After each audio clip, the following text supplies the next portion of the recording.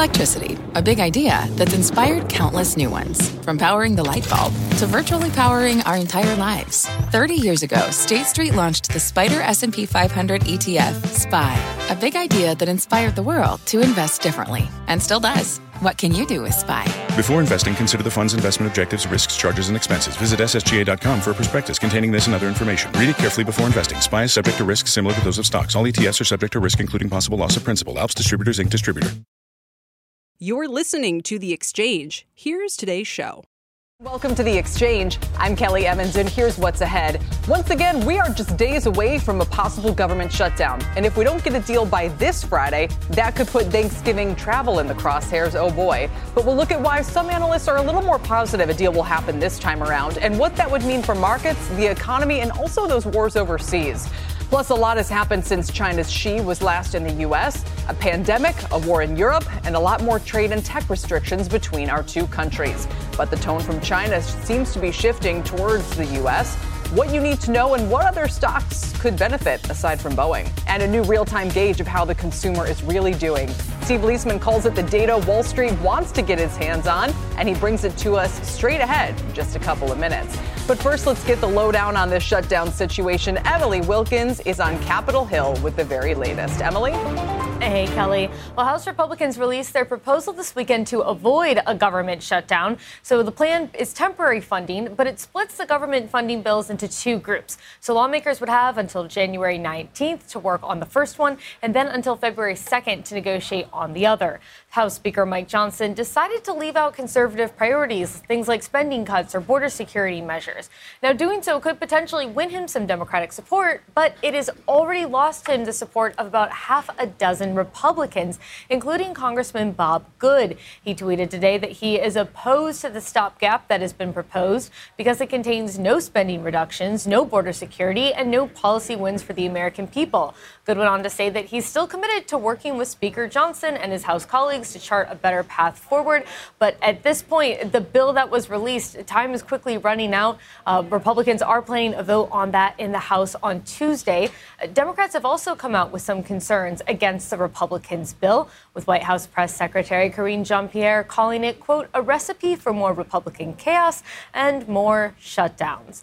House Republicans are hoping to get a vote this week still, although they'll need to clear several procedural hurdles to do so. And the Senate is also working on their own stopgap measure. We could see details early on that as soon as today. Kelly? Emily, I'm about to ask our next guest about this, but was there any reaction to the Moody's move on Friday where they downgraded the credit to negative?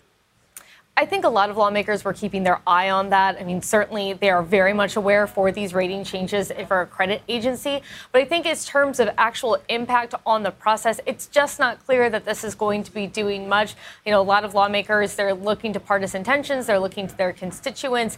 And a lot of them have really dug in here on the issues that they're going to be pushing forward to on the next week. I'm also reading Libby Cantrill's note this afternoon from over at PIMCO. She says she thinks the odds of a shutdown have declined somewhat as the speaker has rolled out this kind of two-tiered CR. Is that a mood that you're generally sensing over there? Well, the one thing I think that maybe make people more optimistic about avoiding a shutdown is the fact that this spending bill doesn't include any of those conservative priorities. It certainly seems like it's an olive branch from Mike Johnson to Democrats saying, hey, we're trying this two-tier approach. I mean, that was certainly a conservative idea from the rightmost flank of Republicans. But at the same point, it seems like he's trying to meet halfway. He's not putting anything that Democrats would be openly opposed to. And you saw a Democrat, Chris Murphy, say over the weekend that, you know, he's not on board with the idea, but it's something that he is game to look at. So we'll have to see how that plays out over the next week, although, of course, there are a number of Democrats who have said that the plan's already dead on arrival. Emily, finally on this issue of how this proposal contains no funding for Israel, remind me, that separate package, that $100 billion, did they ever move forward on that with funding for Israel, Ukraine, and others? Or if there's no funding for Israel in this package, what does that mean? So they haven't moved ahead on it yet, but there is still work being done. Remember that it's the Israel funding that has a lot of support. It's Ukraine that you see a number of Republicans have some concerns about. And so the thought is to sort of give Republicans something they want, border security, along with that Ukraine funding. And there is a group of senators who is trying to find a bipartisan solution when it comes to the border, when it comes to immigration, and then pair that with Ukraine funding and Israel funding. Certainly, I think all of those things are still on the table, but we've got 5 days left before a shutdown. And I think the thought is that they just really need to focus on getting that done first. All right, Emily Wilkins, thank you for now. We appreciate it. Let's turn to Maya McGinnis, president of the Committee for a Responsible Federal Budget. Maya, it's good to have you here. And I was also going to start off by asking you about that Moody's move on Friday. Right. Well, what we heard out of Moody's was nothing that anybody who's watching the situation in this country doesn't know, which is, one, we are borrowing too much. And two, our politicians are not functioning as we would want to actually solve problems. So it was a vote of no confidence in the U.S. fiscal policy, and that makes absolute sense, right? We have so many things wrong. We're close to record debt levels. Our interest payments after interest rates have gone up are starting to really go up quickly. We have trust funds that are going to become insolvent. But the real problem is that Congress is not able to agree on any of the hard measures to actually address this. So it's a warning, and we've heard it from the other rating agencies, that there is no reason to look at fiscal policy and say we're anywhere close to the right course. And the concern is, what are our politicians going to do to be able to change course? And that's still a huge question. Yeah. That goes beyond what's going on in Congress right now. That's sort of the bigger picture for the coming years. A lot of people seem to assume that if the process is cleaner, in other words, if we don't have shutdowns, if we don't fight about the debt ceiling, that would maybe take care of some of the rating agency responses here. But I'm not so sure that would be the case. You know, if we just agree to continued CRs and the kind of budget position remains what it is, could you see Moody's and the others continuing to downgrade U.S. credit even with those deals in place? Unfortunately, yes. So obviously, it will be preferable for us to stop governing by crisis, which is how it works right now. They basically can't get anything done until the deadline is passed. But even then, what I think we have is a position where the parties are so entrenched and so busy fighting each other, they're not willing to make hard choices, think about the long-term fiscal situation, compromise, do any of the things that are really required to deal with the big structural problems facing the U.S. in terms of fiscal policy, which are our growing entitlement programs, Social Security and Medicare, right, and the fact that we don't have enough revenues to cover those. Do you see anybody willing to talk about those tough issues in the near future? I really don't, even if they stop flirting with shutdowns and defaults, which obviously are no way to govern. Is there any way in which the bad deficit situation we're in now is still somehow a relic of the pandemic? Because when you look through the line items and try to figure out how we got here, for instance, the entitlement problems, well, we had an 8% COLA. We had a huge COLA for Medicare. Those are going away as inflation normalizes. A lot of other weird spending, the FDIC bailouts, a lot of these kind of bizarre one-offs that have pushed us into a structurally bad place. Can that somehow resolve itself so that the problem looks a little better in a couple of years' time, or no? Yeah, it's a great question. And it also goes to the point that borrowing for COVID was the absolute right thing to do. It's the fact that we've been borrowing on the build up to COVID when the economy was strong. And since then, since the economy's been strong, we're still borrowing. But the answer to your question is no. There were a number of one-off things that affected the deficit this year, so that it ended up being $2 trillion and doubled from where it was last year. But even as those one-offs pull back, and I will say they're probably likely to be more because, as you just pointed out, we're going to see a lot more in emergency spending and supplementals in the coming months and probably years. But the big structural problems are the aging of the population, growing healthcare costs, and now interest payments, which are the fastest growing part of the budget. Those are not going to shift away. And so we are going to see sort of the course we're on to borrow almost $20 trillion over the next decade. That's not going to fix itself for sure. It's not that there are any things that we saw in the past couple of years, but we won't see going forward. Those things are only going to get worse. Maya, we'll leave it there. We appreciate it very much. Thank you, Maya McGinnis. Want to also turn to Krishna Guha. He's vice chair and head of global policy and central bank strategy at Evercore ISI. Krishna, I appreciate you joining us here on the Newsline. And I just wanted to ask you about a risk that Michael Hartnett at Bank of America highlighted recently, which is, he said, the worst credit event of all would be a U.S. recession in which interest rates rise. And I'm curious if you see that as a possibility for the next 6, 12, 18 months' time. So I think it's pretty unlikely on this kind of timeline that you're talking about. We're still, I think, in an environment in which a sufficiently serious recession would be disinflationary, would result in inflation coming down, and therefore tend to be associated with bond yields coming down too. But the mere fact that people are having to ask this question right now is telling you just how much has changed in the last few years. Right. And I guess, it would be the biggest nightmare because, well, here's the thing. In a recession, that typically means, like you said, lower bond yields. The only problem this time around is it also hurts revenues. So if a recession means there's not, the situation gets worse, I'm trying to figure out how people would respond to that in terms of the 10-year yield. Well, I certainly think there's also the possibility of a milder version of what you described, where yields come down in a recession, but not down as much as we've gotten used to in the past. And that would be difficult for investors in terms of portfolio performance. It would also be difficult for policymakers because, one of the assists you get when you're trying to pull an economy out of a recession is the bond market taking yields down a lot. And if yields do come down, but they just don't go down as much as they have in the past, that in itself would create problems. One sort of, I guess, the big picture question here, Krishna, is what do you think is the next move in bond yields and how that will affect everything from stocks to the economy and the impact, that the fiscal situation has on that? Where do you think we're going next? So I think it's notable, very obviously, that yields backed off 5% on a 10-year. I'm not a believer in the idea that the U.S. yields are going to go durably back above 5%, 5.5%, whatever some folks are looking at.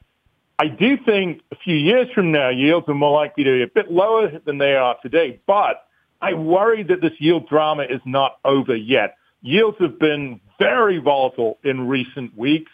We've seen a bad auction last week result in a bump in yields. I think these dynamics around debt issuance, around the increasing resistance, price resistance from investors, I worry that this isn't played out and we could yet see another spike up in yields before we're durably at the far side of this. Yeah, fair enough. Krishna, thank you so much today. We appreciate being able to check in with you. Thank you for your time. Krishna Anytime. Guha, Evercore ISI. Government shutdown risk aside, my next guest says in the near term, macro fundamentals will support the markets from here. Let's bring in Dan Suzuki. He's Deputy CIO at Richard Bernstein Advisors. Dan, it's good to see you. Welcome. Great to see you, Kelly, always. And I should have emphasized that Maya McGinnis's position was that she doesn't expect a shutdown this week, maybe more of a January, February issue now if they can get this resolved. What does that mean to you for how markets perform into year end?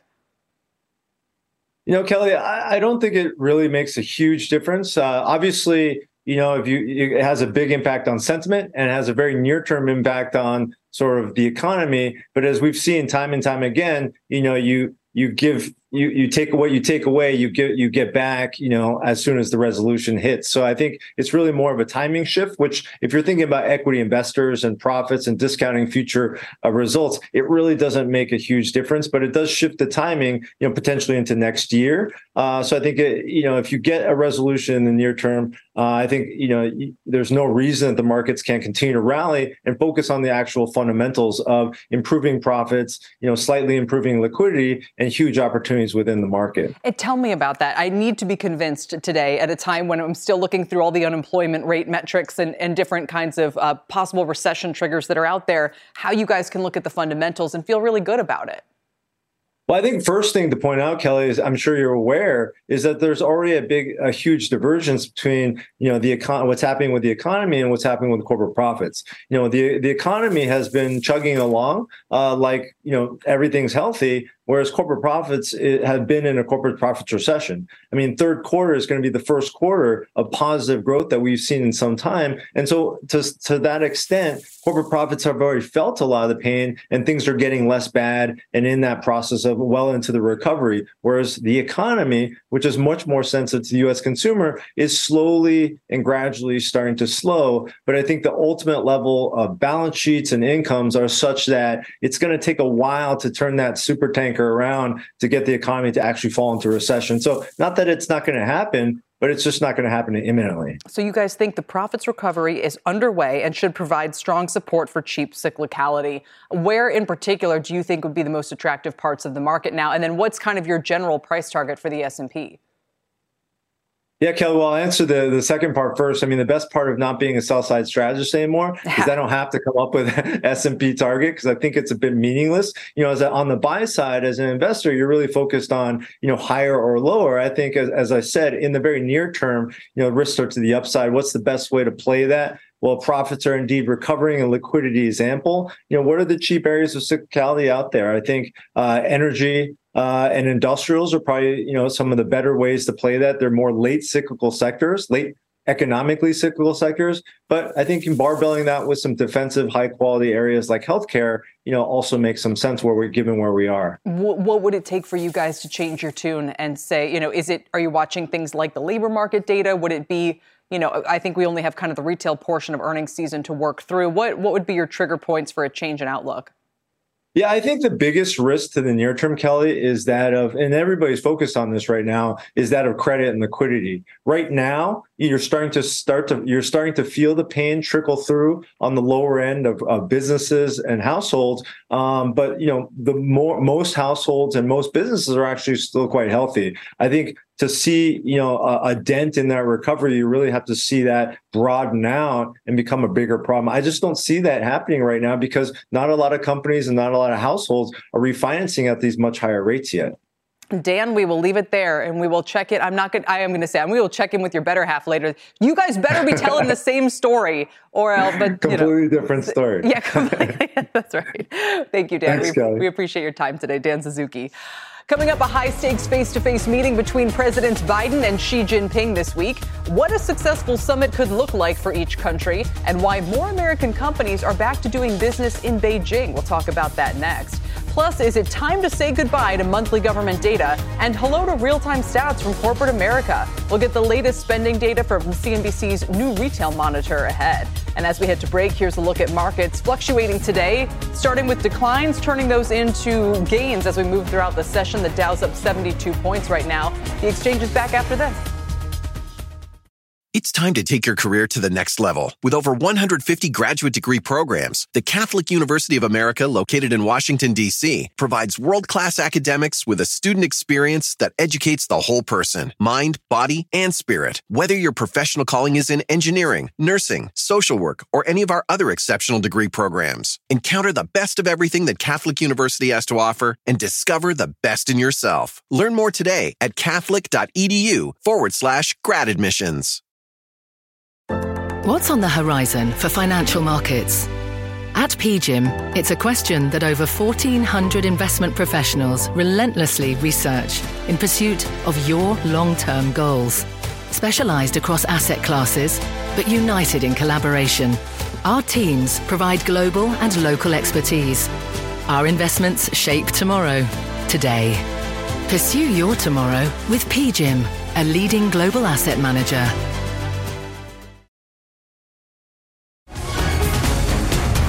Welcome back. Chinese President Xi Jinping meeting with a U.S. president on U.S. soil for the first time in 6 years this Wednesday. But he's also meeting with tech leaders. It's all part of the APEC summit taking place in San Francisco this week. And it's happening just as it appears China could be warming up towards U.S. business.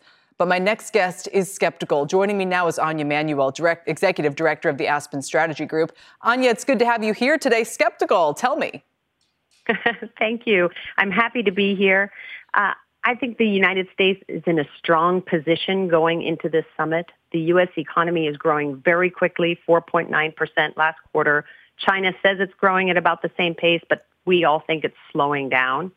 And these headwinds in China are caused by President Xi's own policies, his tough political crackdown, his making it harder for American and other foreign companies to invest in China. So I think this will be a pretty good summit for the United States. A pretty good summit for the United States. And does the news overnight about China looking to Boeing for a bunch of new orders, does that kind of fit with that idea? Why would this be better for the U.S. than for China? Oh, well, I'm not sure better one way or another. From the business perspective, I believe that we should continue to do business with China. There's no reason to cut ourselves off from the Chinese economy other than in areas that touch our national security. So Boeing selling planes into China, fantastic. Our consumer business is doing business there, fantastic. You will see President Xi this week trying to roll out the red carpet for Western businesses. Chinese have been saying, China's open for business. We want you to come here. But the fact is, Kelly, that they're making it very, very difficult. As you know, members of due diligence firms in China have been arrested. The counter-espionage is very difficult to comply with. Foreign companies are facing all sorts of headwinds there, and I don't see those policies changing, even though the Chinese rhetoric is changing. And so what do you think is the most significant thing that could come out of the meeting this week? And what would tell you that it actually falls shy of expectations? Yeah, on the political side, I think success for President Biden and his team would be getting the military-to-military exchanges back. The Chinese military, the PLA, has refused to talk to the American military since Speaker Pelosi visited Taiwan in 2022. And that's extremely dangerous. Chinese planes are hot dogging in international airspace, flying very close to U.S. planes. Nobody wants an accident to happen that can then spiral out of control. So I think that would be a big victory if we're able to get those exchanges back on track. Indeed. Anya, we'll leave it there. Thank you. It should be a very consequential week, one way or the other. We appreciate it today. Anya Manuel joining me from the Aspen Strategy Group. Meantime, a major rare earths discovery may shift the balance in the U.S.-China trade war and potentially help the U.S. close the gap in the mining of these sorts of highly sought-after minerals used by the tech industry. Coal producer Ramaco Resources made the surprise find at its Sheridan, Wyoming mine earlier this year and is now in the process of testing what some say could be a $37 billion treasure. Here with more on what the production timeline looks like is Randall Atkins, chairman and CEO of Ramaco. Randall, such a pleasure to have you here today. Welcome. Great to see you, Kelly. Another Blue Ridge girl. Yeah, that's right. Where are you from? Kentucky. Okay. But I went to WNL. Oh, you did? I didn't even know. Well, it's great to check in with you. We'll talk some strategy another. So let me just kind of back up for a second with this kind of modern day Beverly Hillbillies tale, albeit that this property was owned by a Wall Streeter in the first place. How was this discovery made again? Well, it's sort of a 10-year overnight sensation. We started really in 2011 with a thermal coal mine. It took us about a year or two to discover that was not going to be the highest and best use of the property. So since that time, we've actually been working with the federal government on developing a whole number of alternative higher value uses for coal. I like to teasingly say fate loves irony. In the sense that coal might be a solution to a number of problems, including obviously the rare earth situation in the United States. So is that a coincidence or is it a characteristic of coal that it might contain these deposits? It's a bit unique. I mean, rare earths are formed, I now understand, in a variety of ways, but it certainly can be found in what they call unconventional minerals, which are like coal, clays, carbonaceous materials. Indeed, in China, a lot of the rare earths are found in clays. So we are sort of in a lucky spot in northern Wyoming where there was a lot of volcanic activity millions of years ago, which led to the formation of these. Does that mean there are potentially more such discoveries to find? I think it's probably logical to conclude that there would be. I don't think that they're spread evenly across the United States, but I do think in some areas that had a lot of the type of formation characteristics like Wyoming, that might be the case. So Randall, take us back a little bit. As I mentioned, you're a former Wall Street banker. You buy this property in Wyoming. What was your intent with it? It was you bought it sight unseen, is my understanding. What attracted you to the property at the time? Well, it was a rather large reserve, extremely reasonably priced, and we thought we might make a go of it just as a thermal coal proposition. But the world changed rather quickly about 10 years ago, and the idea of deploying capital towards a thermal mine became very unattractive. So our approach was basically, what else can we do with this stuff? And so that led us to, as I say, a 10-year odyssey of discovering a variety of other alternative uses of coal. And to those who might be more interested in the subject, there was a white paper that I chaired to Secretary of Energy Perry about 4 years ago from the National Coal Council called Coal in the New Carbon Age. And it outlines a number of these alternative uses. It's fascinating. Including rare earths. And it's hugely consequential. As we mentioned, this kind of trove could potentially be, what did I read, 100-some years supply of what we're currently using, although it's going to be incredibly expensive to extract. And China currently has all of the refining. So do you think we'll be able to refine it here? How important is that? Or is just having the supplies, even if China refines them, something that could aid our national security? Kelly, that's a great point. And I think the interesting thing is, so these are found in what we call unconventional deposits or unconventional reserves. They're unconventional because most rare earths are found in hard minerals like uranium and moissanite and bauxite. These are things that have to be crunched, crashed, made into powders, and then really refined with very caustic acids, which is why most of these are sent to the Chinese to refine. In unconventional deposits like coal and clays, which are much softer, you can essentially extract and process these, we hope, much more benignly. It's certainly going to be less expensive to get out coal than it would be hard minerals, and it would also be simpler and much more environmentally friendly to refine them by using much milder solvents and other techniques. It's fascinating. As I understand it, the U.S. government has been in touch to try to probe just how significant this discovery is. But just take me inside the moment when you realized that the property you bought for $2 million could potentially be worth billions. What was that like? Yeah. Well, it's very humbling, no question about it. And I've been around mining long enough to know that Mother Nature can be very tricky. So I think one can take nothing for granted, although I think this is extremely promising. And it's promising, not only, of course, for this company, but it's potentially promising for the United States and, frankly, for the entire coal industry, because this might be something that'll kind of awaken the thought that there might be more different uses for coal. And indeed, one of our one-liners is coal is too valuable to burn. Right. Certainly will be the case in this instance. No, it's the most incredible marriage of those who both want coal to go away but want new energy to supplant it, and people with investments all up and down, that infrastructure could benefit. Let me ask you this to kind of turn the whole thing on its head, Randall, and not to be a Grinch about it. But what would bring this story to a quicker halt than expected? Would it be if you have difficulty extracting the minerals? In what way could it not pan out as it potentially seems like it's going to? Great point. As I said, everything about Mother Nature needs to be taken with a certain level of caution. So when you're basically dealing with rare earths, unlike a bulk commodity like coal, you're dealing with essentially microscopic particles. Rare earths are measured in parts per million. So there is a great deal of work that has to go into defining what's the appropriate extraction technique and what's the appropriate separation technique to separate the rare earths from the other material, and then, of course, processing and refining it. So we've got a lot of work ahead of us. But the good news is, I jokingly use the line from Hamilton, it's nice to have Washington on your side.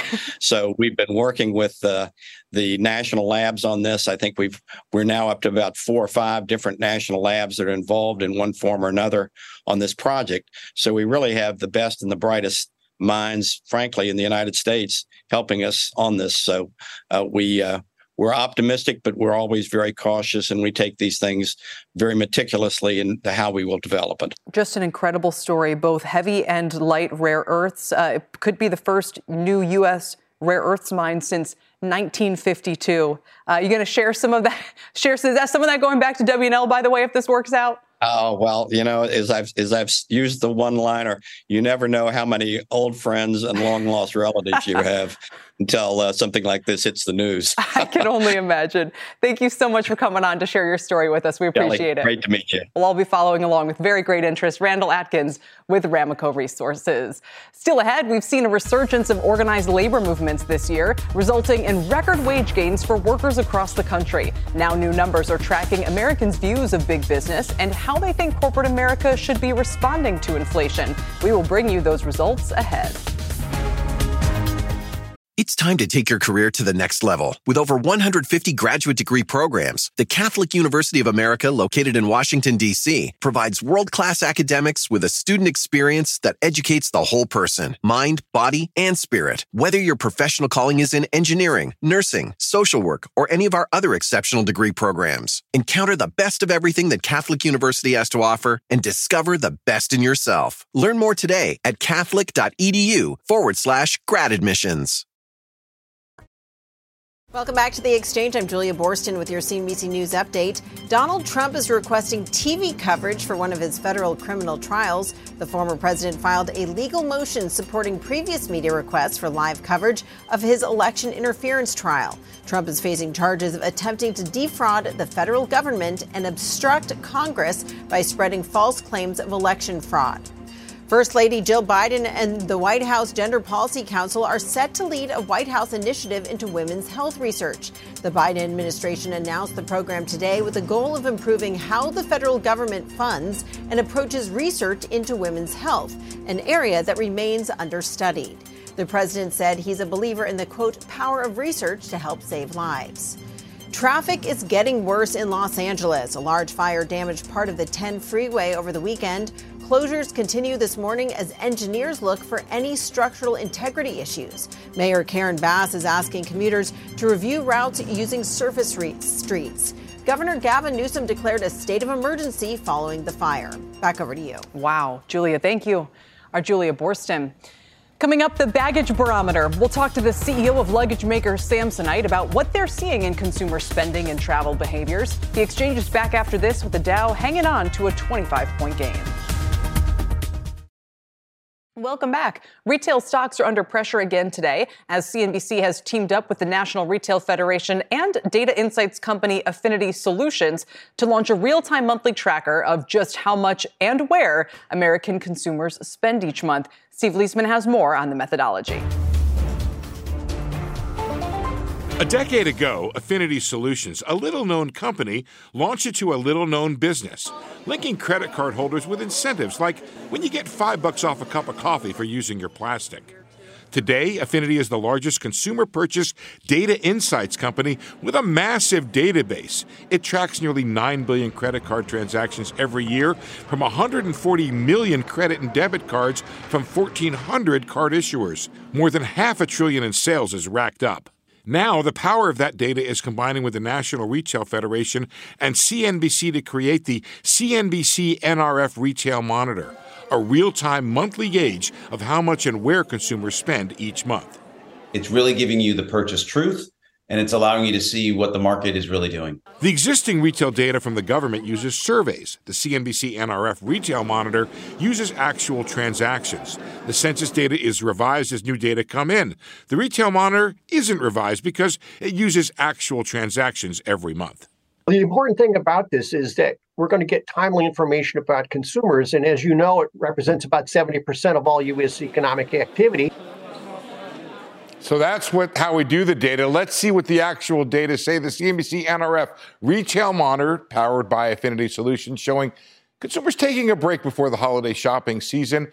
Retail sales, let's take a look here. This is our headline number. It's retail sales ex auto and gas, a less volatile number. Down 0.08% after a 0.23% rise in the prior month. Year over year, 2.6 versus 4.9. And here's the month over month for what we call core retail. That takes out auto, gas, and restaurants, also down 0.03, just a little bit after a gain in the prior month. Looking at the trend over the past year, you can see the CNBC NRF data has been gradually slowing as the year has gone on, actually bucking the trend that the government's been reporting surprising strength among the consumer. We're still up, but not up as much as the government has. Let's take a look at some of the sectoral detail. Gas stations were negative. Here's by the way, this is the comparison. You can see that the NRF CNBC data a lot less volatile than the government, even though these are both seasonally adjusted. Now we'll take a look at some of the sectoral detail here, and you'll see that gas station sales negative. Electric appliances negative, furniture and home furnishings negative, strength in health and personal care, strength in non-store retailers, sporting goods, and hobby and music. We're going to have to monitor this to see if October weakness is a sign of better or worse holiday spending. Maybe, Kelly, a bad Halloween means a Merry Christmas? I don't know. Well, we look at the declines in these stocks. We mentioned earlier, VF Corp down 5%, Under Armour, Hanesbrands, Nordstrom, Kohl's. And it's probably safe to say that the data you're highlighting is the kind of data that maybe hedge funds and different kinds of practitioners have been reliant on for those it's more than safe reads. to say we know that for a fact. There you go. We know that they use Affinity. Affinity Solutions is one of the number one providers, maybe the number one provider to Wall Street. So thank you for letting us all in on what Now we have this data know. for us, and it's just the beginning, Kelly. First of all, I want everybody to understand this is part of a trend. We were doing it before the pandemic. In the pandemic, we all went both feet in on high-frequency private sector data because either A, the government couldn't give it to us because they were unable to get it, but B, there were questions we had about the economy we couldn't answer from the existing data. How many people were riding subways? Were your card not present or present? Now we have this data from high-frequency data. For example, we're going to have really good internet sales data because we'll know the card was there or not. Collect it right away. One quick final question. At what point do you think this penetrates the consciousness of the Fed? I think it's already penetrating the consciousness of the Fed. I happen to know that they are, in fact, I think they've acknowledged this publicly, they are getting private sector transactional data that they're looking at specifically when it comes to issues like emergencies, like hurricanes and stuff. They want to know if there was an issue with declining in a certain area, was it more widespread or was it just that area? For example, when there was a hurricane over Houston, they looked at that. Snowstorms, other things they can look at. We'll be able to look at that too. We're also going to be able to look at, break this data down over time by income, age, and geographic group, and drill into certain sectors over time. This is a new paradigm, I think, and we are on the cusp of it right now. We need to call them the Leisman. It's indicate some fun thing with a little trademark name. But thank you either way, Steve, for bringing that to us. We appreciate it. Our Steve Leisman. Let's get even more specific on the consumer now from none other than luggage maker Samsonite. They just reported mixed results overnight with the Hong Kong listed shares falling nearly 5%. Sales were actually a bit shy in North America, also in Asia, and stronger than expected in Europe and Latin America, thanks to strong summer travel demand. Joining us in a First on CNBC interview is Samsonite's CEO, Kyle Gendreau. Kyle, welcome. Thanks for joining us. Hi, Kelly. Thanks for having me. So I'm excited to be with you. I was going to say, we're having some outstanding results. I can't wait to talk about it. Indeed. So let me just start, not to be a downer, but why was North America a little lighter than expected when we thought it was, the summer of revenge travel and all that?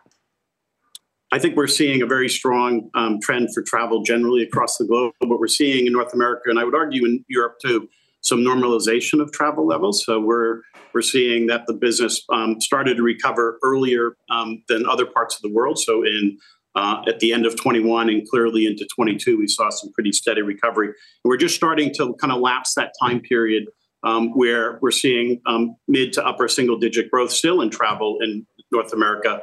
Europe's actually closer to 20% and continuing to perform. And Asia is actually really catching up 40% is our expectation for the fourth quarter. And it's striking to see what's going on with your profit margin expansion. So I have to imagine a little bit of that is, higher price, still able to pass it along. Consumer still really wants to be in this space right now. Is that kind of the idea? It's two things. One, it's pricing, obviously, and our ability to manage promotion, like a lot of industries, people are managing promotion. The other piece that's transformative for us is during the pandemic, we were very active in adjusting our cost structure. If you can imagine, the business was heavily impacted, and we carefully went through the business and adjusted our fixed costs. And so you're seeing a mix of amazing margin expansion, particularly with brands Tumi and Samsonite moving at a faster clip than American Tourister, and our cost structure fundamentally different. So we're really delivering what I would say record performance on gross margin, and our EBITDA margins and our net income are just incredible, strongest we've ever had. Do you think that there's going to be so we're going through this with the physical side now where there was a real big splurge during the pandemic, then a normalization. Are you just later in that cycle where there's been a big splurge on travel, but then we're going to see some normalization and kind of be talking about the flip side of the coin a year or two from now? I think fundamentally, I was watching a piece before on consumers and where they're deploying their dollars. I think travel is one of these trends that I think will continue to be very strong. I think when you look at where consumers are spending, they're spending on on activities, experiences, and travel particularly. I was just looking at the forward outlook for Thanksgiving travel. It'll be record travel. And our business generally correlates perfectly with travel. And we're quite excited for what we'll see at the end of this year in Q4. We're waiting to see holiday, like everybody, what holiday is going to do. But I think the travel trends, I think, will continue to be strong. Our business is perfectly diversified across the globe. And so we can really see this amazing movement in Asia. I'm sure you'll ask about China, so I'll just jump to China. China is up 13% for us and slowly recovering on international travel out of China. So I think, and into China, that's going to fuel a good story for us next year as well. All right, Kyle, thanks for joining us today. We hope to check back in soon.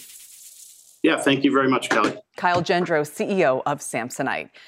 Coming up, is it curtains for capitalism as we know it? A new survey finds that a majority of Americans don't think the current structure is working for workers. What needs to change and what companies can do about it next? Speaking of changes, Ferrari announcing it's launching an optional share ownership plan for employees via a one-off grant. It's also planning to hire 250 more workers in the first 6 months of 2024.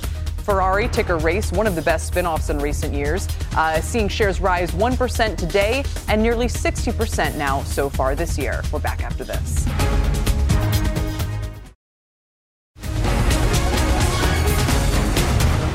Welcome back from Hollywood to healthcare. 2023 has been the year of the strike, and that matches up with the results of a new Just Capital survey, with a large majority of respondents saying they believe workers should be top of mind for corporations right now. Pippa Stevens is here to dig into those details. Pippa? Hey, Kelly. Well, Americans believe that progress in companies becoming more just, that's factors like worker equality, environmental impact, and diversity efforts, has stalled. And labor is a key part of that, according to Just Capital's annual Americans' View on Business survey.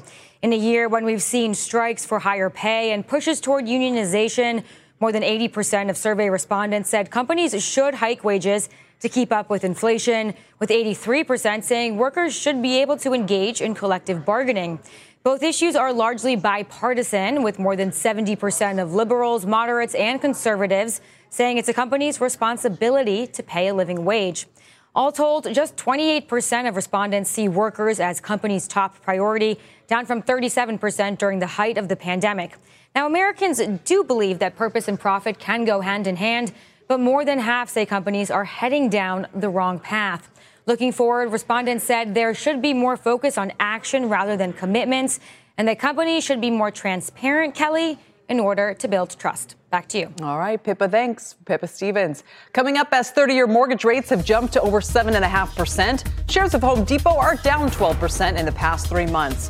What should we expect out of its earnings tomorrow? We'll discuss that and some more fallout from this move in mortgage rates after this break.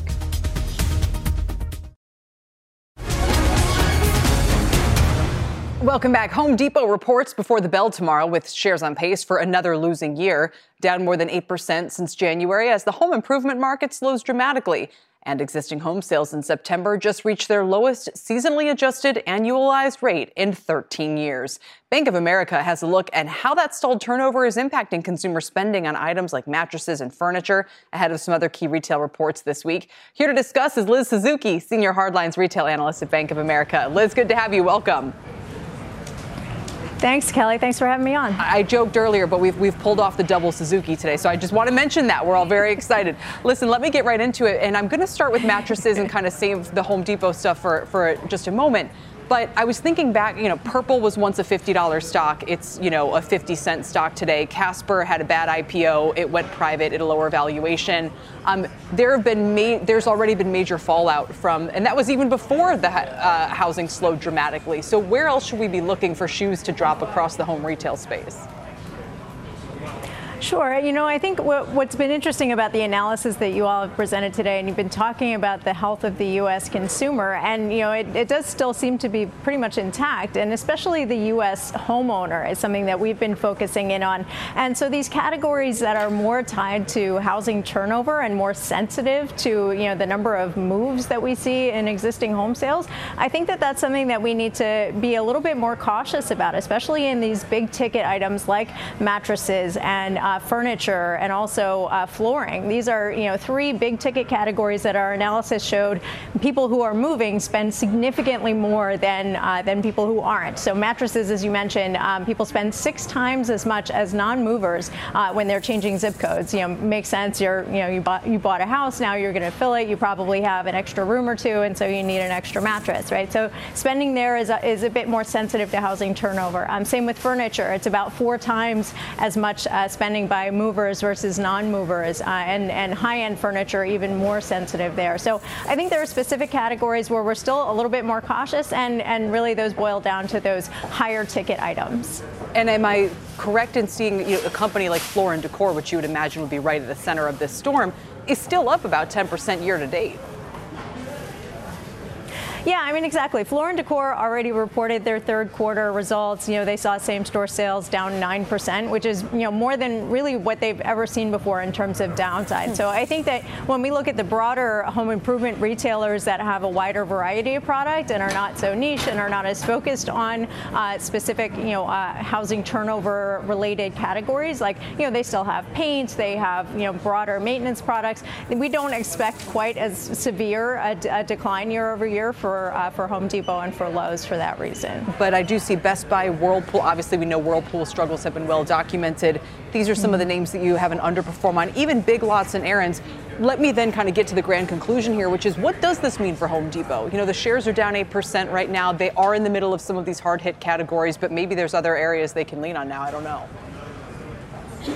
Yeah, I mean, so when we looked at the home improvement category, we looked at building products and we looked at housing-related services. So these are, things that you would pay a professional to do for your home, a general contractor, a plumber, an electrician. Anytime someone's using their Bank of America credit card to pay those contractors and specialists, that's going into that professional housing-related services category. And so what we saw there was actually less sensitivity to housing turnover. We saw that movers spent about 1.5 times more than non-movers, and it's not quite as severe as like that 6 times for mattresses, right? So it was it's still a headwind, and we actually still think that it's going to be a headwind through most of 2024. But where we could see relief, and where our Bank of America economists are forecasting some of that relief coming, is both from new housing construction, which is still expected to increase, and also from the Fed cutting rates probably in the second half of next year. So that will help spur some housing turnover and get a little bit more movement going there, and that should probably spur the stocks as well. Fascinating. That gets you an outperform on Home Depot, also Lowe's,